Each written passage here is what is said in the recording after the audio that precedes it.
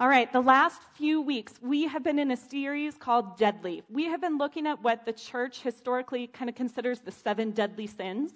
We talked about pride. We talked about anger. A couple weeks ago, Scott tackled lust. Last week, Brian talked about gluttony. And today, we're going to talk about laziness. You might be thinking like, okay, hold on to my hat, like buckle in.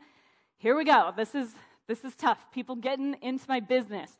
And I know that this can be hard to talk about, these big buckets of sin that can get us kind of wrapped up in knots with each other and with God. So right at the outset, I want us to just remember the gospel. Remember the power and the truth that if you follow Jesus, he lived the perfect life that you could never live. His death paid the price for our sin, and his resurrection conquered sin and death and fear and Satan, all the things. He's already taken care of it. We stand here today forgiven and free. We do not have to be enslaved by these sins that we're talking about, but on this side of heaven, we're still struggling with them. They still creep back into our life and get us kind of messed up. Right? The reality is justification happens the moment that we accept Jesus and what he did for us on the cross. We're made right with God. But sanctification, the process of becoming like Jesus, that's a lifelong process. And that's why it's important for us to talk about these big categories of sin so we can recognize it in our lives and grow in it and become more like Jesus. So let's just keep that in mind as we get started this morning, okay? How many people have kids home on spring break right now? Show of hands. Yep, okay. How many people are looking forward to Monday when we go back to a normal routine, right? It's been great to have them home, but it's good to get back into a normal routine. Well, my kids have been home this week, and we planned a lot of fun things for spring break. One of the things that we had planned was a ski trip. We were going to go up skiing, but my youngest son, Owen, who also has a birthday today, he is 7 years old. Happy birthday, buddy. He fractured 2 of his fingers a couple weeks ago, so skiing was off the table for Owen. So I said, you know what, buddy? We are going to have an epic mama date. You get to pick. You say what we're going to do. The big kids are going to go skiing, and me and you are going to have an epic mama date. And Owen said, well, I want to go to the zoo. I said, great. So Tuesday morning, we sent the big kids off skiing, and Owen and I went out for breakfast. And then we're headed to the zoo, and we're sitting at breakfast, and I was thinking, gosh, I'm talking about sloth this weekend. I wonder if there's a sloth at the Denver Zoo. Now, keep in mind, my oldest daughter, she's almost 14, and we have had a zoo membership most of her life. So I've actually been to the zoo countless numbers of times, but I have never seen a sloth at the Denver Zoo. So I Googled, is there a sloth at the Denver Zoo? And up pops some information, and lo and behold, yes, there is a sloth at the Denver Zoo. There's actually even a baby sloth at the Denver Zoo right now, but I've never seen it before. So I keep reading, and it says the sloth is housed in bird world. Okay, if you know me, I don't do birds. I don't like them. They're flappy wings, and their skinny little legs, and their creepy talons, and their beady little eyes. They freak me out. So my poor kids, they didn't know bird world was a thing because we just don't go in there, right? But Owen was so cute, and he was like, Mama, be brave. Like, I'll come with you. And so I was like, okay, we're doing it. We are going to find the sloth in bird world. So we did. We braved bird world. We found the sloth, and we're standing there, like, looking up. There was 2 of them up in the trees in bird world. But they're just like hairy lumps. Like, I couldn't even make out any distinguishable features. It wasn't moving. It didn't make any noise. So we were looking at it for a minute or so, and then I looked down at Owen, and I'm like, what do you think? And he was like, sloths are boring, Mama. It's like, true. Sloths are boring. There's nothing captivating or engaging about a sloth. And laziness or slothfulness in our lives is the same way. There's nothing captivating or engaging about a life that is marked by slothfulness. And this matters because our God is so captivating and so engaging, and our lives should be a reflection of him. But when we have slothfulness in our hearts and in our lives, when that's what marks us, we're not reflecting the wholeness and the goodness and the beauty of who Jesus is. So that's why we're going to talk about sloth this morning. I want to start in Hebrews 12. This is verse 1 and 2, but before I read it, I want to remind us what comes right before. Chapter 11 of Hebrews is like the Hall of Fame of faith. It's this long list of men and women who have lived faithful, meaningful lives. And after the writer of Hebrews gives us this long list, he writes this. We're starting in verse 1. It says, "Therefore, since we are surrounded by such a huge crowd of witnesses to the life of faith, let us strip off every weight that slows us down, especially the sin that so easily trips us up. And let us run with endurance the race God has set before us. We do this by keeping our eyes on Jesus, the champion who initiates and perfects our faith." We each have a race to run. We each have a life that nobody else can live, that God has set before us. We can't get tripped up by laziness or slothfulness. Lots of times we use those words interchangeably. I'm going to use the word slothfulness throughout the rest of the message today because I think it just gives us a little bit bigger picture and deeper understanding. Laziness is certainly an aspect of sloth, but it's not the whole picture. So let's get a definition that we have to work with as we continue today. The definition of sloth is this. It is a disinclination to action or labor. That's the laziness piece. Or it can also be defined as spiritual apathy or inactivity. That spans a little bit more territory, right? Sometimes we think about sloth as being a lack of desire, right? But in fact, sloth is actually a sin of desire. It's the desire to control our lives in some way outside of Jesus and outside of submitting control to God. It's a lack of appetite for God himself and for the things of God. So keep that definition in mind as we dig in today. I want to look at 3 different types of people whose lives might be marked by slothfulness, but they look a little bit different. All right, so the first one I'm going to call the sluggard. Now, the sluggard is maybe what you would typically think of when you think of like a lazy person. For me personally, I imagine like a teenage boy, sleeps until noon, plays video games all day, he's got his Doritos and his Coke, right? Like doesn't want to get a job, can't show up to work on time. Typical laziness. This is how I think of the sluggard, okay? You can write this down. The sluggard displays sloth in his daily routines, and he becomes apathetic towards other people. It's really difficult for the sluggard to just do the task that's in front of him or in front of her. It's really difficult for them to just like dig in and do what needs to get done. The sluggard becomes apathetic towards others because they just can't be bothered to care, right? If you look in the Proverbs, this would actually be a really interesting study, I think, to go through and look at everything that the Proverbs have to say about the lazy person or the sluggard. We're going to look at just 2 this morning, but that might be something you want to go and spend some time doing yourself. Look at Proverbs 12:11 with me. It says, "A hard worker has plenty of food, but a person who chases fantasies has no sense." That chases fantasies piece, this is like the person who's like, I'm going to make it big, like this get-rich-quick scheme that's not going to take a lot of effort or energy on my part. Like, I'm going to make it big. I'm going to upload videos of myself playing Fortnite. Who has kids playing Fortnite? You guys, Fortnite might be the end of me. But I just saw an article about this 14-year-old boy in New York who is making like $200,000 a year uploading videos of himself playing Fortnite. And that's what the sluggard does. The sluggard goes, that's what I'm going to do. Something that has no meaning, no purpose. I just want to make it big, right?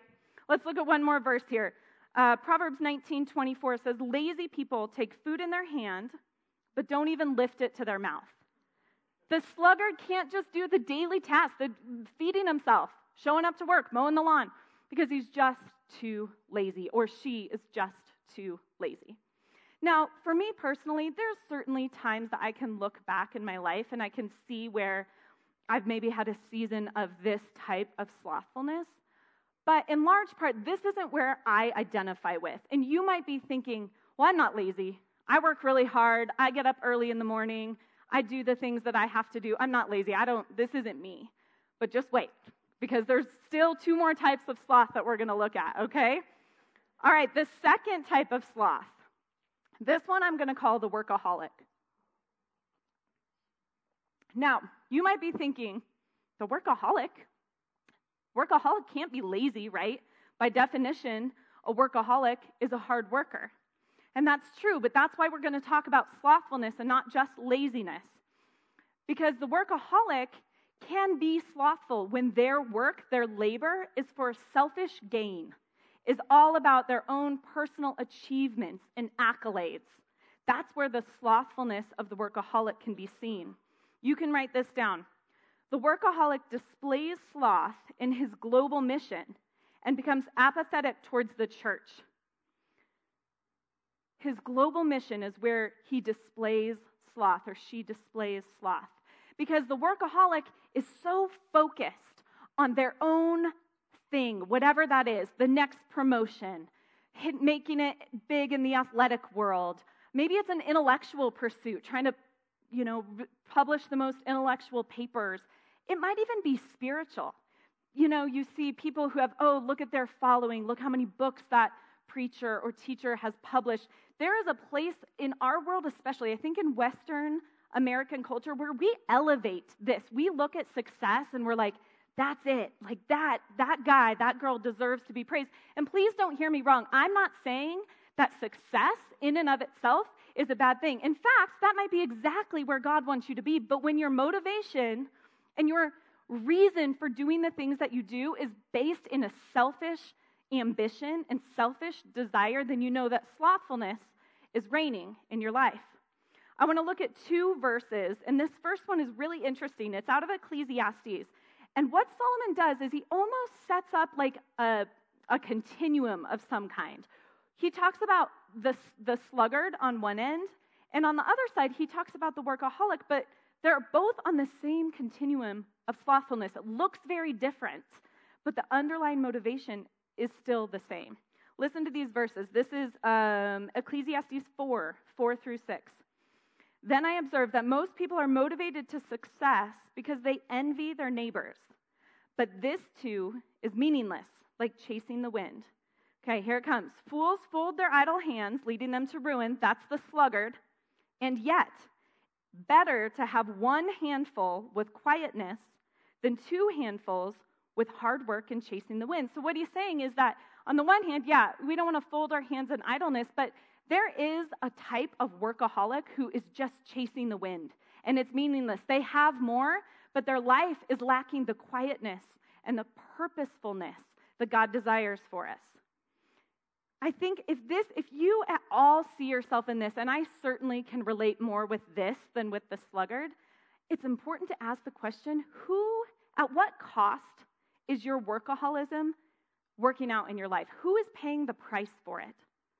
It's very likely your spouse, your children, your church. Earlier in the notes there, it says that the workaholic becomes apathetic towards the church because you don't have time to look around, to serve and love the people that God has placed in your life in the place that He has put you when you're so focused on your own personal achievements. All right, there's one more type of slothful person that I want us to talk about this morning, and I'm going to call this one the zombie. Now, the zombie might have a really full schedule. They might be busy. So similar to the workaholic, you wouldn't maybe look at this person and go, they're lazy. That's a lazy person because their schedule is full. But the thing is, they're not fully present. They're not fully engaged in their life. They're just kind of trying to tread water, keep their head above the waterline, just go to the next thing, right? You can write this on your notes. The zombie displays sloth in his enchantment with God and becomes apathetic towards God and towards other people. The zombie is slothful in his enchantment with God because the zombie is just trying to get through their to-do list, right? They're just like, work until the weekend, just trying to get to that end of the day where they can sit down on the couch with the remote or get up to the mountains to go fishing or whatever it is that brings a little bit of distraction, a little bit of relaxation. This, of all three types of slothfulness that we're talking about, this is the one that I most identify with. And you guys, getting ready for this message, I was cut to the core with this specifically. I want to read you a quote that I came across as I was preparing this. There's a man named Tony Reinke who teaches, and I think he has a couple of books. But he said something that I read it, and I almost started crying. Listen to this. It says, The most common species of slothfulness is lazy busy, a full schedule, endured in a spiritual haze, begrudging interruption, resenting needy people, driven by a craving for the next comfort. I read that and I was like, guilty. Like, I am so guilty of living that way. Just a couple of this probably happened within the last 2 months. I'm just going to be really honest with you guys. I have 4 kids, and one of my kiddos was having just a bad morning. We just had a bad morning. And I was trying to get to school to do the school drop-off because I had a full day packed. I had my own things to do, my own to-do list that I wanted to get done. And the first thing that was on my list was going to Pilates with Danielle Woodyard. She's my Pilates instructor. That's where I was headed on this Wednesday morning. But we were having a bad day, right? I pull up to the school drop-off lane and saying goodbye to the kids, and this one kiddo would not get out of the car. She wouldn't get out, and she was having just a bad morning. She was upset. She was crying. And so I, drove back home, and I'm just fuming because I'm going to miss my Pilates class. And I don't have time to go to a Pilates class later because my schedule is full. So we get home, and she's just upset, and I am not being patient. I'm not seeing her hurting heart that's dealing with some anxiety and needs her mama to see her, to pray for her, to listen to her, and I didn't because of this right here, because I was living like a zombie. I had my to-do list. I had things to get done that day, and this was not in the plan. I don't want that to be my legacy. I don't want to live my life that way, where I'm just going through the motions. Listen to this verse out of Romans 12. This is verse 10 and 11. It says, "Love each other with genuine affection and take delight in honoring each other. Never be lazy, but work hard and serve the Lord enthusiastically." It's very difficult for us to love each other with genuine affection. It's very difficult for us to honor each other when we don't even see each other, when we don't even see the stories and the lives that God has placed around us because we're just not fully present. We're just not fully awake in our own life. One more verse. Luke 21, verse 34. Jesus is talking about when he comes back. He's talking about end times. And he's telling us to be ready. Listen to what he says. "But watch yourselves, lest your hearts be weighed down with dissipation and drunkenness and cares of this life, and that day come upon you suddenly like a trap." I don't want my heart to be weighed down with the cares of this life. And that's what happens when slothfulness is ruling, especially as in this particular way, in the zombie, right? We're just so consumed with what's on our own plate. We're just going, and there's no room. There's no room for God, and there's no room for others.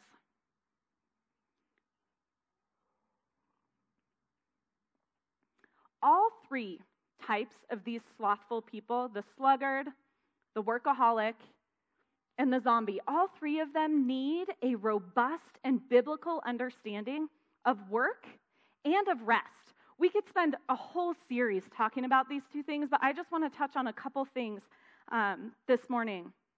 First of all, having a good theology of work is really important. A lot of times I think we think about work like this drudgery that we have to get through, like it's just part of the curse of sin, right? That's how we think about work. And it's true that the frustration and the toil that we experience is the way that sin has twisted our world and festered into work and the way that we work. But if you look at Genesis, if you go back to the first couple of chapters of the Bible, in Genesis 1, we have the account of creation, right? Genesis 3, what happens? The fall, right? We have the account of the fall. In Genesis 2, in verse 15, it says, "The Lord placed the man in the garden to work it and to care for it." This was before sin entered the world. Meaningful work is part of what it means to be human, to be a reflection of God. So we need to redeem the way that we think about work. The zombie, the sluggard, the workaholic, they all need that. They all need to understand work in this redeemed way. All of our work matters. It's so easy to separate it out and be like, well, that's just, something I have to get through, or that's not really where God uses me. That's not where my gifts are. But when we think about work the right way, it's all holy. It all matters. All of our work should be done to the glory of God and for the good of other people. And when we approach our work that way, it changes the way we think about it. It changes the way we do it. All types of slothful people need to understand that. And then the second thing that we need to understand is we need to understand what actual biblical rest looks like. We need to understand what Sabbath rest looks like. One of the things that our family has decided to do this year is to really be committed to taking a Sabbath day. And this is hard, you guys. This is like a real discipline. We're not great at it. We still have days that we actually really mess it up. And when I'm talking about rest, I'm not talking about like scrolling through your phone or mindlessly watching whatever's on the television. I'm talking about real biblical rest that is restorative, that connects you with God and with other people. This is really a discipline. This doesn't come naturally to us. It's hard to stop. It's hard to put work away. It's hard to engage in activities that really feed your soul, but it's so important for us to do. Sabbath rest actually gives us purpose. It helps us to prioritize. It helps us to see how we can spend our life for maximum impact, maximum joy. It's really important. The other thing that we need to understand when we're talking about rest for the slothful person, you might think the slothful person doesn't need rest, but they really do. They need to understand rest rightly. We need to understand the principle of margin. The principle of margin. If you go back and you read Leviticus, if you're tired, don't read Leviticus because you will fall asleep. But Leviticus is actually it's kind of God's instruction to his people saying, like, this is how I want you to live. This is how I want you to set up your society so that you are different from the people who live around you. And in Leviticus 23, he says something very interesting. He tells his people, don't harvest to the edge of your fields. Don't harvest to the edge. Leave a margin so that the foreigner and the widow and the person who maybe doesn't have their own land to cultivate and to eat from can come and eat. It was very practical for the Israelites, but the principle of margin is for us today. We cannot harvest to the edge of our fields. We cannot fill up our schedules so much that there's no room for a kid who needs a little bit of extra love on a morning that went badly. We can't fill up our schedules so much that we don't have the time to sit and listen when somebody wants to tell us their story. We can't have no margin in our finances because then how can we meet needs for the people that God brings into our lives? The principle of margin is something that the slothful person needs to put into place in their life in order to defeat slothfulness. Okay, so we've identified these 3 different areas in our life where slothfulness might kind of sneak in, and hopefully you see where you might be prone to slothfulness. But what are we going to do? What are we going to do about it? How are we going to break free? I'm going to give you 3 practical points. First of all, practice seeing every part of your daily life as worship to God. What does your 9 to 5 look like?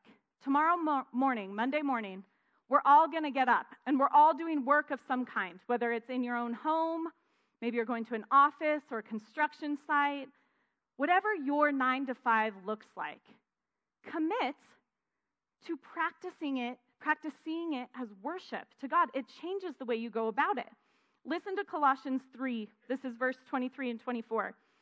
It says, work willingly at whatever you do, as though you were working for the Lord rather than for people. Remember that the Lord will give you an inheritance as your reward, and that the master you are serving is Christ. What if tomorrow morning you commit to reading this verse before you do anything else, and commit to saying, Lord, today I'm going to work willingly at whatever it is that's in front of me. As I've been preparing over the past couple of weeks for this verse and this particular practice has really been on my mind, and it's blown me away, the way that it changes the way that I go about things that really are kind of mundane and boring. Even things for me like getting the laundry done and making a meal plan and setting up a new thing for one of my clients, training a new agent coming onto my team. Things that maybe don't sound exciting in and of themselves, but when we go about it saying, you know what, this is worship unto God. I'm going to work willingly at this because it honors God. It changes everything. Try it. Try it tomorrow morning. Next thing, prioritize people over selfish gains, creature comforts, or personal agendas. Now, this might sound really obvious. You might be thinking, well, I know, of course, we're supposed to love God and love people, right? But this is hard to do. The next time you get the offer of a new job or a promotion, the next time you want to join maybe a sports league or take a pottery class or plan a girls' weekend or run a race, ask yourself, am I prioritizing people over selfish gains, creature comforts, or my personal agenda? Does saying yes to this thing inhibit my ability to love people well? Again, please don't hear me saying something I'm not saying. It might be that taking that promotion or planning that girls' weekend or taking that pottery class is the exact thing that God is calling you to do. But ask Him first. Spend some time looking at your schedule and your life and saying, God, I want to prioritize people over these things that are selfish in me. Because sometimes God might say, you know what, I need you to say no to that. I need you to walk away from that. And that is very difficult to do. Look at Philippians 2, verse 3 and 4 with me. It says, don't be selfish. Don't try to impress others.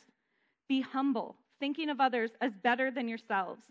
Don't look out only for your own interests, but take an interest in others too. Don't look out only for your own interests. Don't only be about you, but take an interest in others too. Prioritize people. And then thirdly, position yourself in the center of God's grace. What I mean by that is remind yourself every day of who He is. Marinate in God's promises. Spend time in His presence. Position yourself so that you are experiencing the new mercies of God every single day. It's very difficult for us to live out of a slothful heart when we are preoccupied with Jesus. There is a section of scripture in Colossians that I absolutely love because it magnifies the supremacy of Jesus. Just listen to these verses as I read them. This is Colossians 1, 15 through 20. It says, Christ is the visible image of the invisible God. He existed before anything was created and is supreme over all creation. For through Him, God created everything in the heavenly realms and on earth. He made the things we can see and the things we can't see, such as thrones, kingdoms, rulers, and authorities in the unseen world. Everything was created through Him and for Him. He existed before anything else, and He holds all creation together. Christ is also the head of the church, which is His body. He is the beginning, supreme over all who rise from the dead. So He is first in everything. For God in all His fullness was pleased to live in Christ, and through Him, God reconciled everything to Himself. He made peace with everything in heaven and on earth by means of Christ's blood on the cross. What beautiful, beautiful scriptures for us to meditate on. When Jesus reigns supreme in our heart, slothfulness doesn't have room to grow. When our focus is on Him and on enjoying His presence, believing His promises, and living out His purposes for us, slothfulness is really just pushed out. There's not room for it to grow in our lives. I want that to be true of me. The verses that we started with in Hebrews said that we each have a race to run. Your life matters. Your presence in this world matters. One of my favorite verses in the Bible is out of Ephesians 2:10, and it says that there's good works that Jesus has for us to do, that God prepared in advance for us to walk in. I don't want to miss it. I want to run the race that God has set out for me with such focus and with such passion that at the end of my life, I can see the face of Jesus and hear, well done, good and faithful servant. That is what I want for my life. And the thing about sloth that I just hate is it steals that from us. It steals joy from us. It steals purpose from us. It takes our focus in our life and it just dulls it down, makes us lose momentum. It's a liar. It doesn't deliver on the promises that it gives us. There's a great quote from C.S. Lewis that I want to read to you. It says, "We are half-hearted creatures, fooling about with drink and sex and ambition when infinite joy is offered us, like an ignorant child who wants to go on making mud pies in a slum because he cannot imagine what is meant by the offer of a holiday at sea. We are far too easily pleased." You guys, let's stop being so easily pleased. Let's believe Jesus. In John 10:10, he says, "I have come to give you life and to give you life in abundance." God promises a full life. Jesus has such a full life for us to step into. But when slothfulness is ruling in our hearts and in our lives, we miss it. We miss out on the goodness of God. I don't want to miss out, and I don't want you to miss out. I want to take a moment before we move off into our week and head out into the rest of our day to reflect and to respond to Jesus. Take a look at your notes. Take just a minute and look at those 3 different areas where slothfulness might be rearing its ugly head in your life. I'm just going to be quiet for a moment and let you look and think and maybe jot down an area where God is pressing on your heart this morning.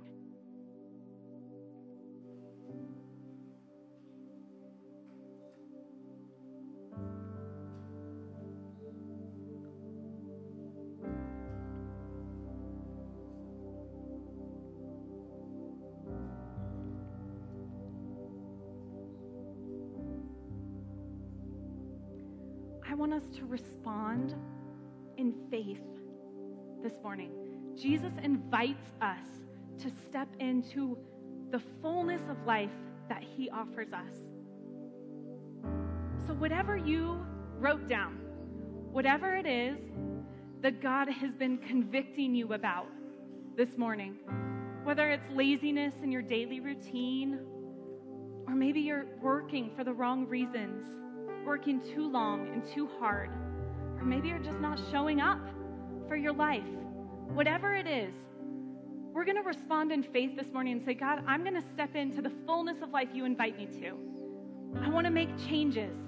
I'm going to tell somebody what I'm struggling with. I'm going to ask somebody to pray with me.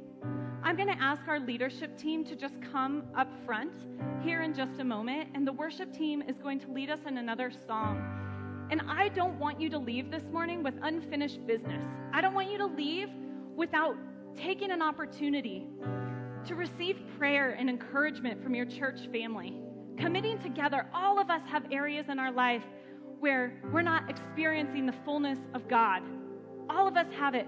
Let's just confess that to each other today. Let's pray for each other today. And let's walk out of here committed to starting our Monday morning a little bit differently, to showing up for our life and seeing what God does. As our leadership team makes their way up front, I'm going to pray.